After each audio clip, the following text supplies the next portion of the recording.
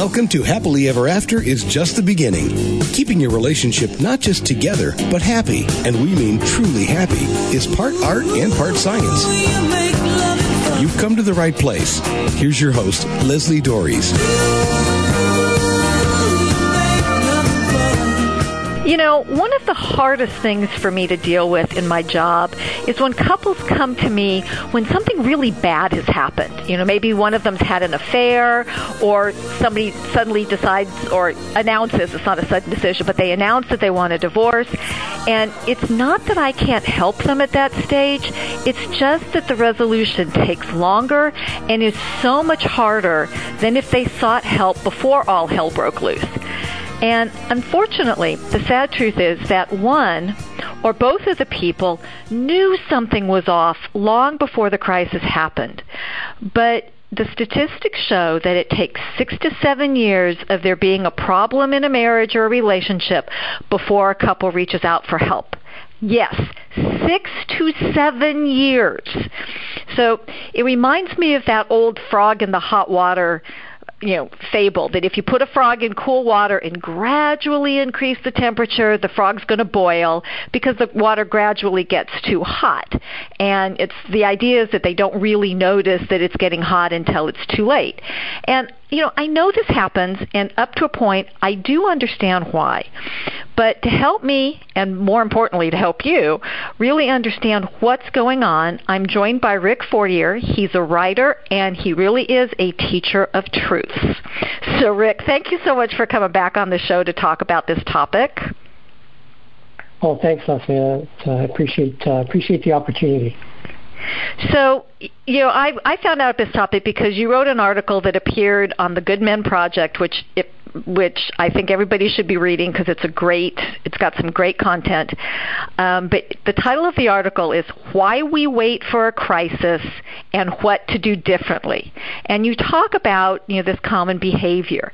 And you identified 5 reasons why people wait for a crisis before deciding to make a change. So what are those 5 things?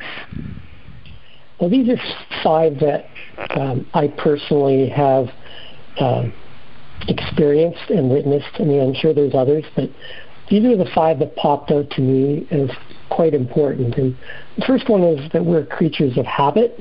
Mm-hmm. So I'll just list them off first, and then we can go back into them if you'd like into more detail. The second is that we're trained to respond to immediate gratification. The third is that we live in a society of what I call busy. Mm-hmm. The fourth is the devil we know is often more acceptable or palatable than the one we don't. Absolutely. And the fifth one is we avoid taking risks. So those are the 5 that I came up with. So if we go back to the first one, we are creatures of habit. We can start there. It's okay.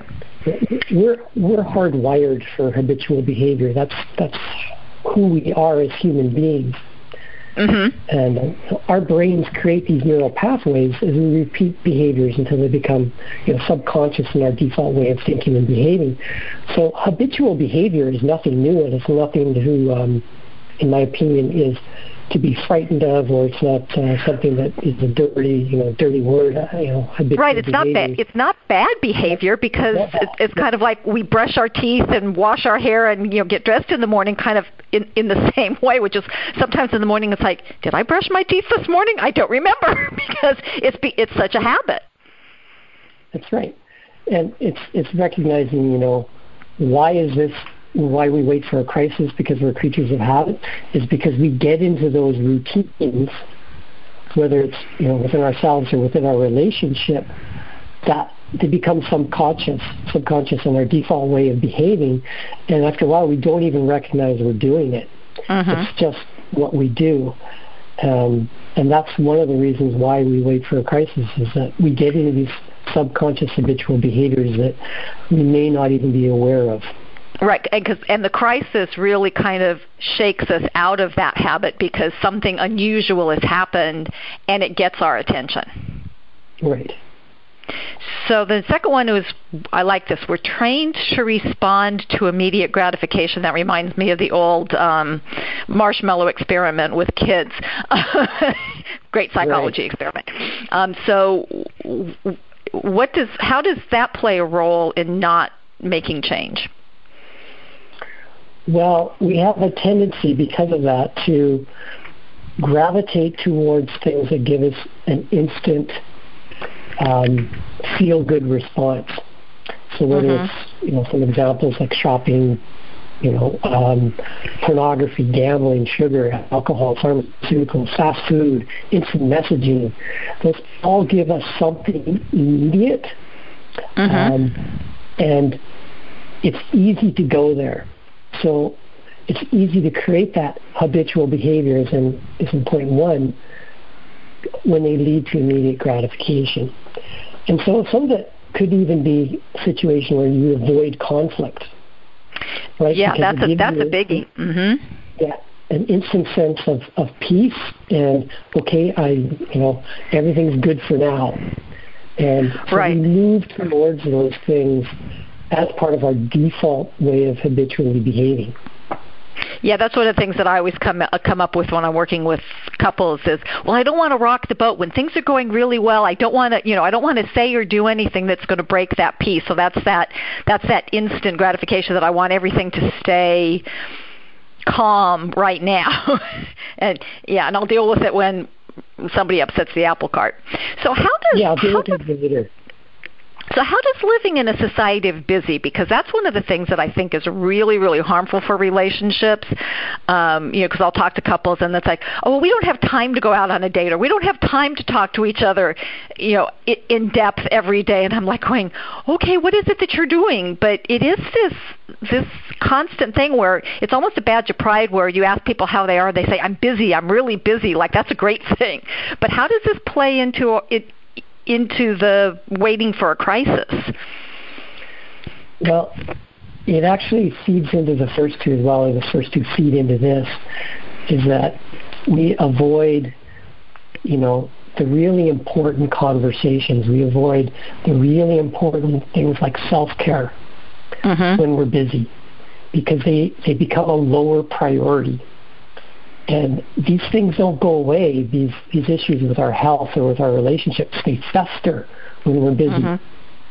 And those are the things that will come back and bite us eventually when we don't take because they have long-term consequences, and that's part of the immediate gratification. But this busyness as well is we lose ourselves somewhat in the moment and deal with the short-term situations as opposed to the long-term consequences of avoiding or not dealing with important things, really important things. Right. And I love the next one. The devil we know is often more acceptable than the one we don't, because that's what I run into. That I may be in pain right now, but the uncertainty of going in a different direction is really, really scary. So I'd rather not go there, And then I convince myself, well, maybe it's really not so bad where I am. So is that kind of what this whole one is all about? Yeah, that's exactly it. We talk ourselves into settling, or say that the pain's not that bad. I don't know what's out there. We hear that all the time, that the grass isn't greener on the other side. So, we're kind of told that, accept your lot in life, accept what your relationship is, the way it is, your job, whatever that is, because it is what we know. So the uncertainty of what else is out there can cause paralysis in ourselves and in our relationships and in our fulfillment. We get nervous and scared, and again, that what is it that we don't know can be scarier than what it is that we do know. And so is that in alignment with the last one of we don't like taking risks, because it's sort of like, well, I want to guarantee. I want to know that if I go down this pathway, it's going to work. And it's like, well, wait a minute. Yeah, you hit it right there. That we also live in a society of we want guarantees, and we want a defined outcome. And that's pretty much why we avoid taking risks. So, I think you said it great. And risk and having challenges in our life and change to varying degrees it's in some ways it's unavoidable. Change happens all the time, but we like to manage the change, right? We like it to be low risk. I mean, you hear that with investments or, I want a sure thing when I go to this next job before I leave mine. Some of it makes sense when you can minimize the risk going forward, but other times it stops us from seeking to be better versions of ourselves when we avoid growth, because risk and change implies growth. It involves learning new things or new situations. And again, going back to being busy, that it almost prevents us from that, because we're too busy to take that risk, because where are we going to fit it into our lives?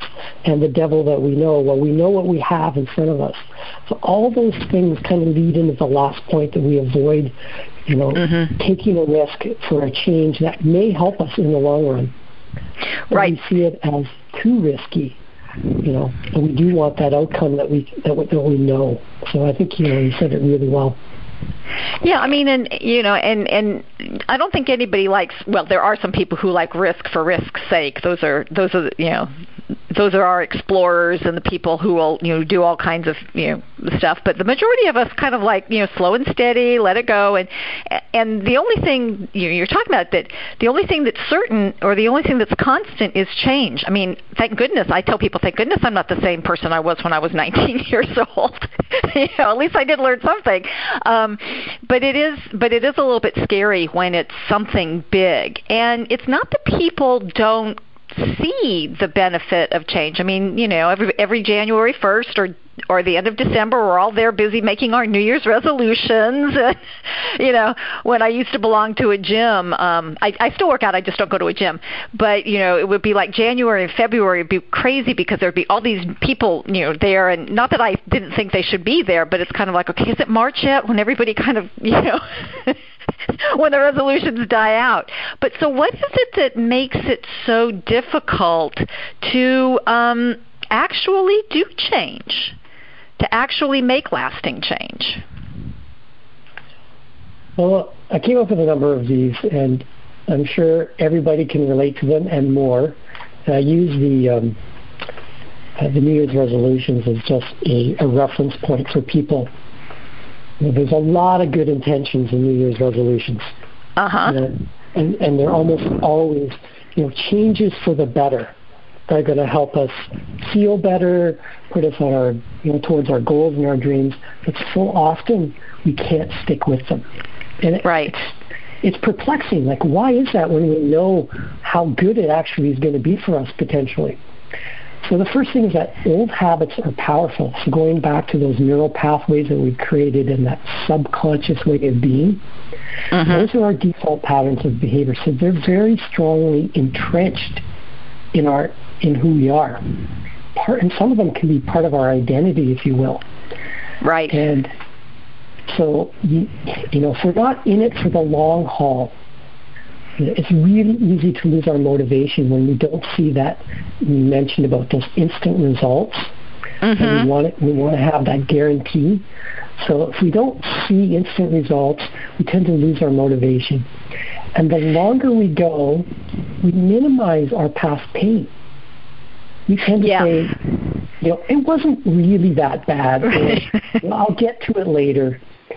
Whatever those words are that we use, and we talk ourselves back into the old habits. And because the new ones are still uncomfortable. They're uncomfortable, exactly. And so it's easier to go back to who we were rather than go through that short-term pain that I call for long-term gain. Right. So what's another one?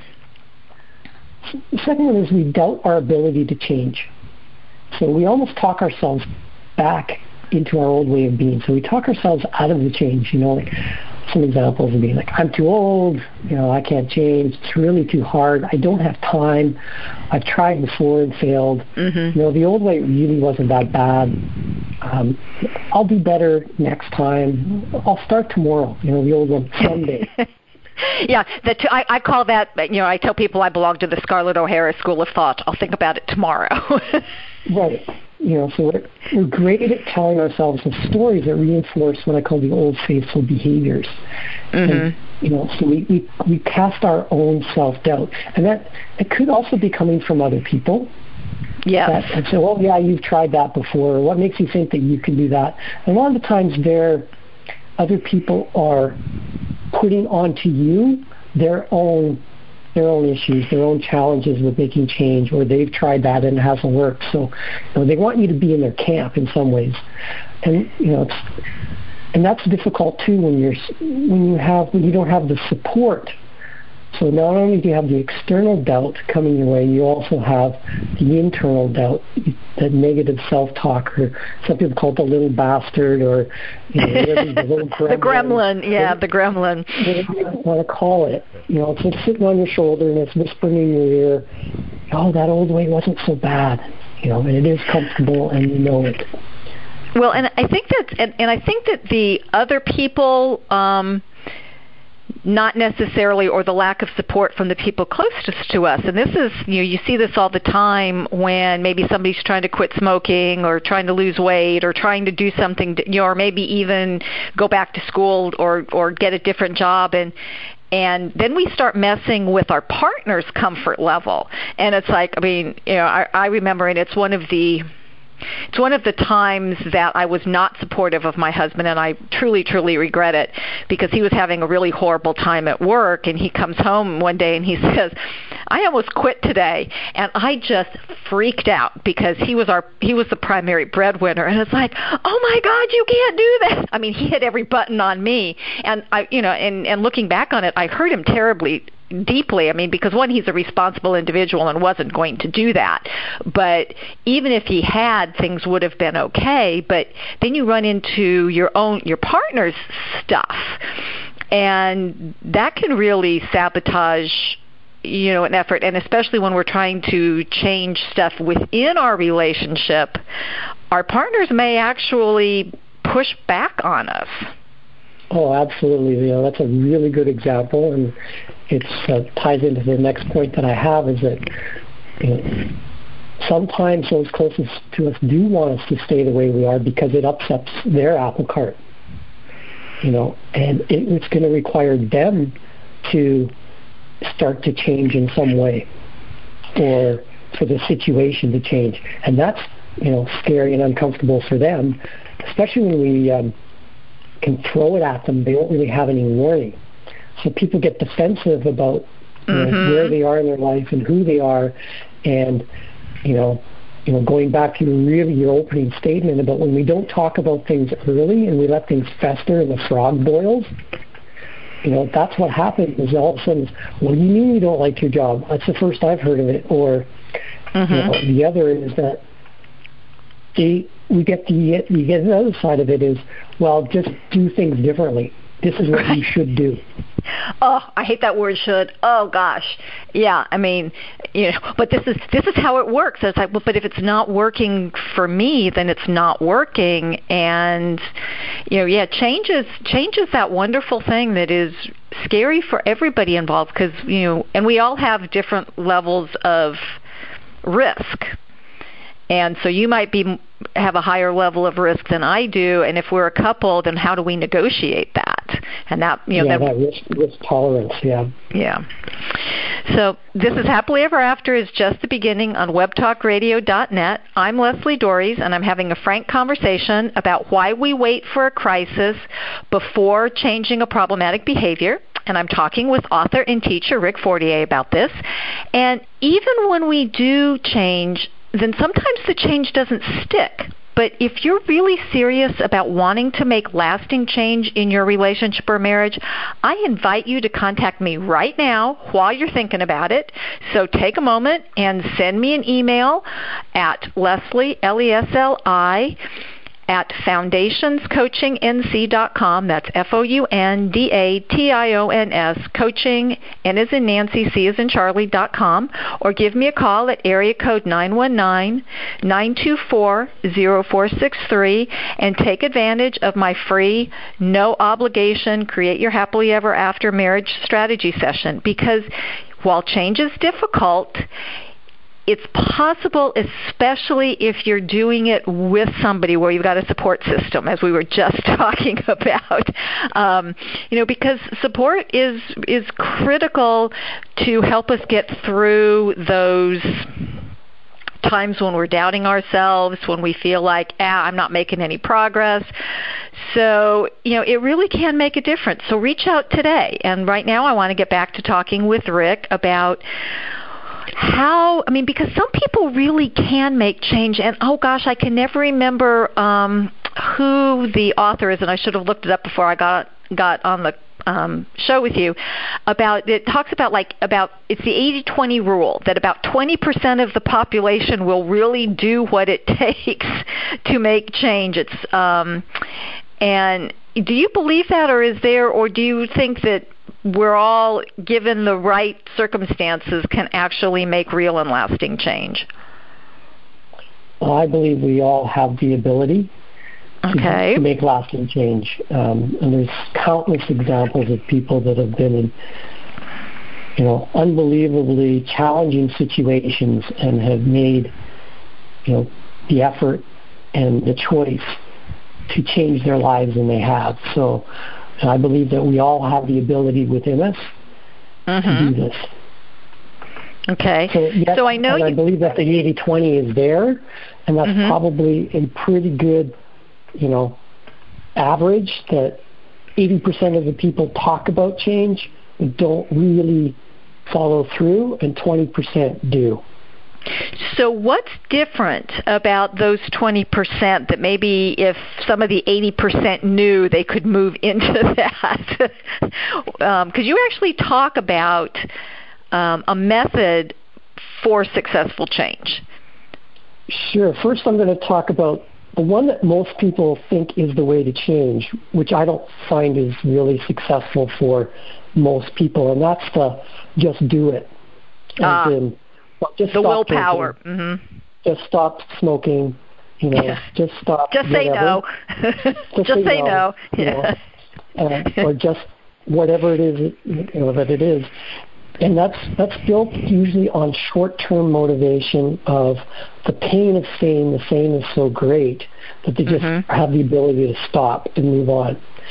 Now, I met some people in recovery when I was there that were able to do that, but very, very few people were able to continue on with the change long-term in that situation. So some of the keys that I've discovered is, the first one is personal determination to change. So there's a lot of honor in changing for the better, for your, in your relationship or for other people. But when you're not doing it truly for you, it usually doesn't last. So there needs to be a personal commitment to the change, and it's in some ways it's all about you. And it can be all about your relationship, but in that case it needs to be about both of you. Well, and I think that's a really key point, and I think people don't see the subtle difference between that, because, yes, my partner may be making the request for change, and it's a legitimate request, but I have to buy into it. I mean, I remember years ago, because I have a hot, fast temper, and my husband, in a moment of calmness, luckily he did not do this while I was upset, but he says, when you get upset, could you please handle it a little bit differently? And there was a lot that went into it, but I saw the value of making that change, not just for our relationship, but for me personally. And I don't think that if I had not made that connection, it would have stuck. So that's kind of what you're talking about, right? Yeah, there needs to be something in it for you that's of significant benefit. Right. Because I frequently will get with my clients that they'll say, well, I've been doing this for 6 weeks and my partner hasn't done anything different. I said, well, then if you're doing it because you're expecting your partner then to do something different, you're doing it for the wrong reason. You need to do it because you want to do it and you see value in it, not because you're suddenly the skies are going to open up and the sun is going to shine and the birds are going to sing and your partner's going to get it. Yes. So what's another important characteristic for people who are able to create lasting change?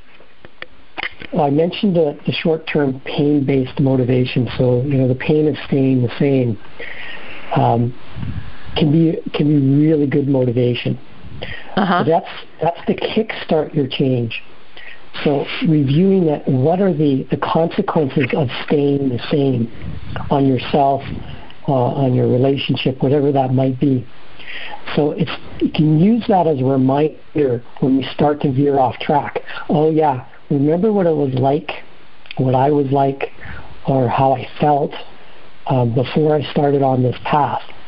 So using that short-term, and that called pain-based motivation, can be really important as a reminder as to why you want to make the change from a negative consequences point of view, so we don't get sucked back into the default way of behavior. So would it be helpful to write it down or do something, because I think sometimes we forget, those of us who've actually had babies forget the pain that was involved with having the baby. So it's like, because if we remember the pain, we probably never would have a second one, which is great if you want to have more than one child, but can we, sometimes we forget how painful it was. I strongly agree with that about writing this down. So writing down the consequences of staying the same, and also the advantages of staying the same, because there's obviously some advantages or you wouldn't be doing what you're doing today. Mm-hmm. Something's in it for you. And then when you're considering the change, what are the consequences of the change? Because there's usually some downside, and that's usually where we hit the wall. We talked about, we don't get results right away, or it's uncomfortable, or maybe it's going to cost us some money, whatever that might be. It's important to understand those consequences as well of making the change. And then the last part is to write down the benefits of the change. And usually those are long-term in nature. Like they usually move you towards your goals, your dreams, a better version of you. Those are really important because those are the inspiring things that help inspire us to move towards that change. So it's important, I believe it's important to have all of those written down, because then you have, in some ways, no excuse and you don't forget. You can reference those all the time, and you can actually add to them as well and cross things out as we can add things as you go, oh yeah, I forgot about that one. Or you can cross things out and say, that's no longer an issue for me or a consideration. So this can be in some ways, a living document that goes with you through your change. Well, and you kind of talk about those as the 3 and 4 of your method for successful change, about creating a vision, because one of the things that I know, especially when people come in to see me, is they're in a huge amount of pain, and they don't really have a vision of what they want to be different. They just want to stop hurting. And so they'll do a few things and the immediate pain will stop, but because they don't have a picture of where they're going, then I think the past or the old way, the habit, becomes, that's where the familiarity and the comfort and the it wasn't so bad go, because I'm kind of out in the wilderness and I don't really know which direction I'm supposed to go. Well, let me go back where I was, because at least there I knew where it was. And so I think having that vision, what is it that you want this to look like? And I know that in a lot of high-level sports, they'll do that. It's like,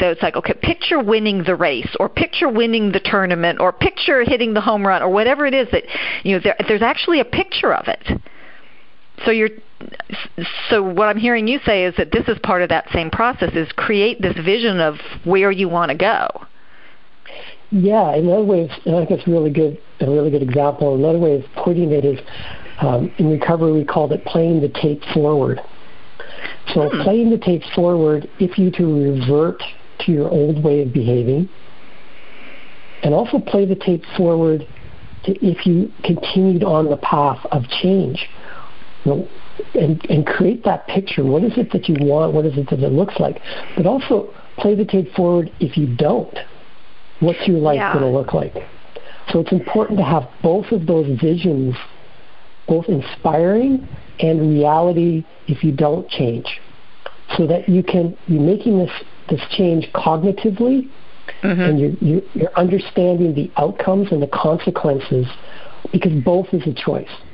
Either way is a choice, staying the same or making the change.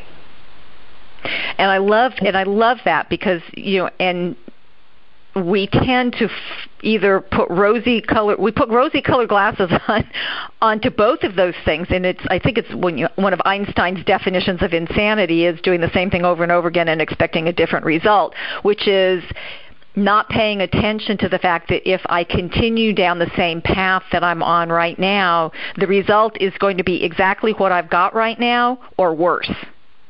Right. Versus if I do something different, as uncomfortable as it is, it's potentially leading me to where I want to go. And if I have a clear vision of where I want to go, then that also helps me through those times when it just seems impossible to keep walking down that path. Yeah, and it's what it comes down to is how important is the change versus staying the same. So there's different aspects to it. We talked about the consequences and the long-term goals.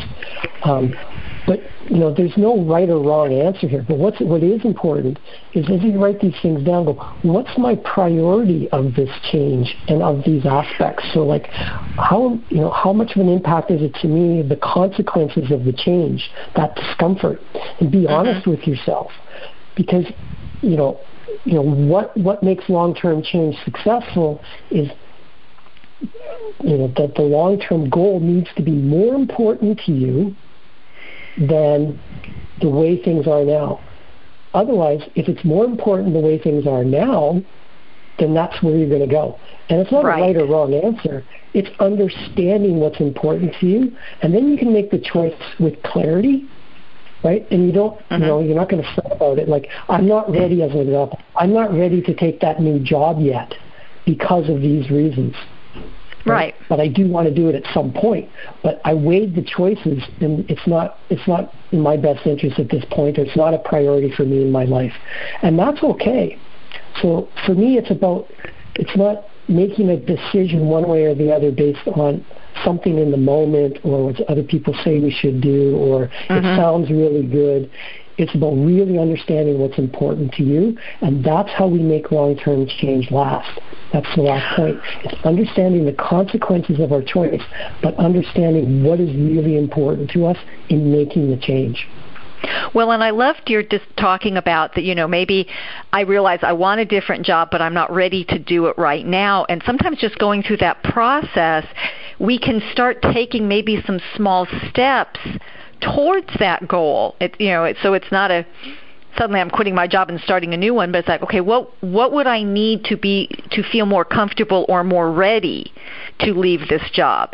And then that's about, again, taking small steps in the direction you want to go, and then as opposed to just, I think that's true. People say, I have to lose 50 pounds. Well, it's like, okay, that's just, it's like, I don't know how to lose 50 pounds. It's like, well, now it's just today I'm going to I'm going to park 20 feet, further away from the front door of every place I'm at, so I'm just having to walk farther.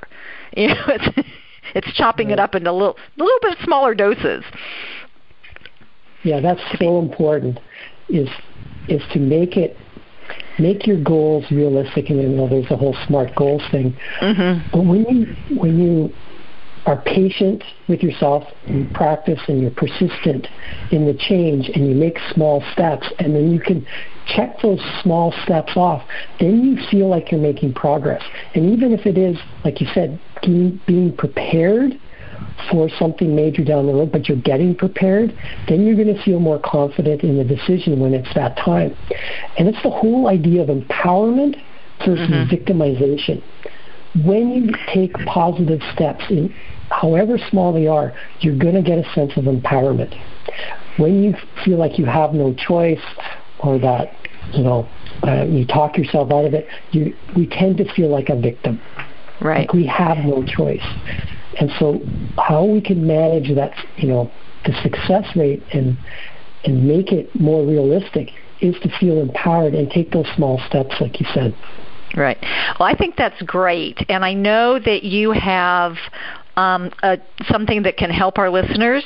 So can you tell people where they can find out more about how to make change, how to make lasting change, and also where to find some other of your brilliant advice that you share with others?